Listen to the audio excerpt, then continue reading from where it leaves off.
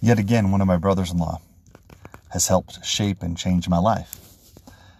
One of my brothers-in-law, shaped my life by suggesting a book that has had a great impact on me already, and I'm not even finished with it yet. I'm about 70% done. But it's one of those books where you take notes and notes and notes, and there's little nuggets, and if you try to listen too fast or read too fast, you miss some great truths. It's one of those books that if you listen to it over and over again, it's worth it. Now, there is some language in the book, so I'm not a big fan of that, but I am a big fan of the truths that are in it, and I've not seen a book this powerful about relationships since some of the books that I talked about earlier, books about conflict resolution and such.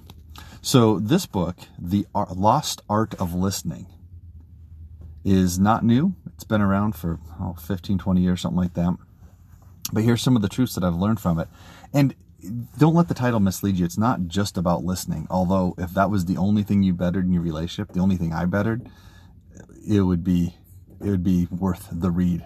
It'd be worth just applying that one principle. I think listening is perhaps one of the top 4 or 5 things that's important in marriage. There's many things that make a great marriage great, but love, forgiveness, listening, some of these things that take time and represent a fundamental shift in our behavior, not just our behavior, our character.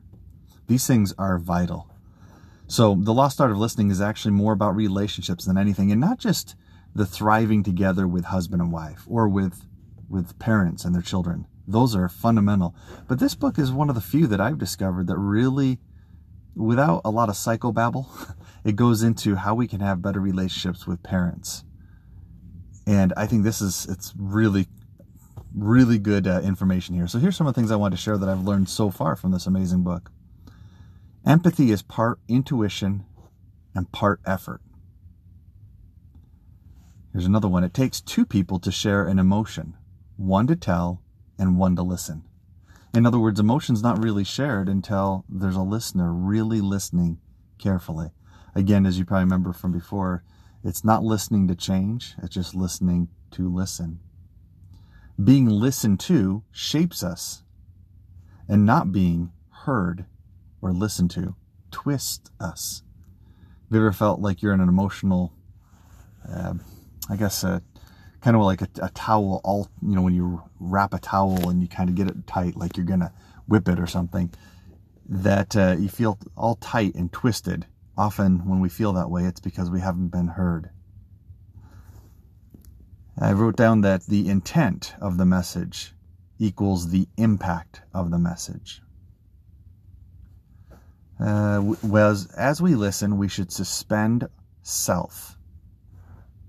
I'm familiar with someone that for years and years, as I watch this person, they often have their own personal narrative, not just lined up, but really ready to go and articulated in their mind before the other person stops speaking, and they want to be heard. There are times this book teaches us that where you're kind of you're talking to a friend perhaps, and they talk, you talk, and it's kind of, they do 50% of the talking, you do 50%.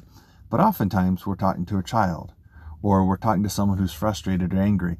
And so it might be more 10 parts to 1. They're doing a lot of the talking and we're just listening. And then when we restate, again, something I learned from here is you don't restate just what's been said. You try to, and you don't restate to show how well you're listening. You're restating to understand and to make sure that you are clarifying. So here's some other things that I've learned. It's not differences of opinion that in hot topics that cause challenges, but it's rather the emotions that causes it. So in other words, when someone's got a difference of opinion with us, or we're going to talk about a hot topic, politics, sex, religion, whatever, it's the emotions that we have to be careful of. It's not those differences of opinion. If we're willing to be in self-control, not deny, but self-control, that can help out a lot. When you speak with emotional chargedness, it ensures that your audience will not listen. So something else I was reminded of on this, or taught, it's not what we say often, it's how we say it. I know that I tend to have a lot of excitement, and if I let that come out, too much. And I need to be my own person, but I also don't need to talk in such a way that it's impossible for someone to listen because they don't want to, because it's so emotionally charged. I'm familiar with some really good friends, relatives that when they talk, it's not methodic, boring, but it's measured. And I guess that's the point. Measured communication. Thoughtful. The timing sometimes is fast, sometimes slow, but it should be measured, not just erratic and emotional. Feelings are facts to those experiencing them. It's easy, I think, sometimes for those of us that might want to be more factual, that we are numerically based and scientific and mathematical, and so we might discount others' feelings thinking that they're not real facts. But they are to those experiencing them. And they need to be heard, not so they can be refuted, but so they can allow people to be heard. How about using the phrase, tell me more, and meaning it? How about this one when it comes to parenting? Changing your relationship with your parents doesn't mean changing them, but rather changing your reactions to them. Accept people for who they are, and you will not have to keep changing them. And here's the final one I'll share. Self-restraint, not self-denial. We're not in communication, we're not trying to deny ourselves, but we're supposed to show restraint. It's kind of the thermostat or thermometer. Do we just get heated up real easily, or are we able to control the situation? And it takes practice. I guess here's the final thing I'll say. This author of this amazing book says that the final exam that we have in listening and in communications and relationship is often with our parents. The final exam. So if you feel like, oh man, I'm doing really well with my spouse, or I'm doing really well with my kids, or maybe you're not, maybe you're somewhere along the spectrum.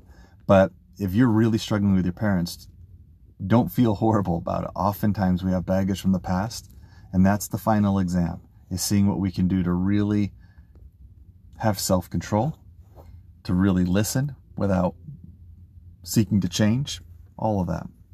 I hope you have a thriving relationships with your parents, with your spouse, with your children. And I hope this book plays a part. Good luck.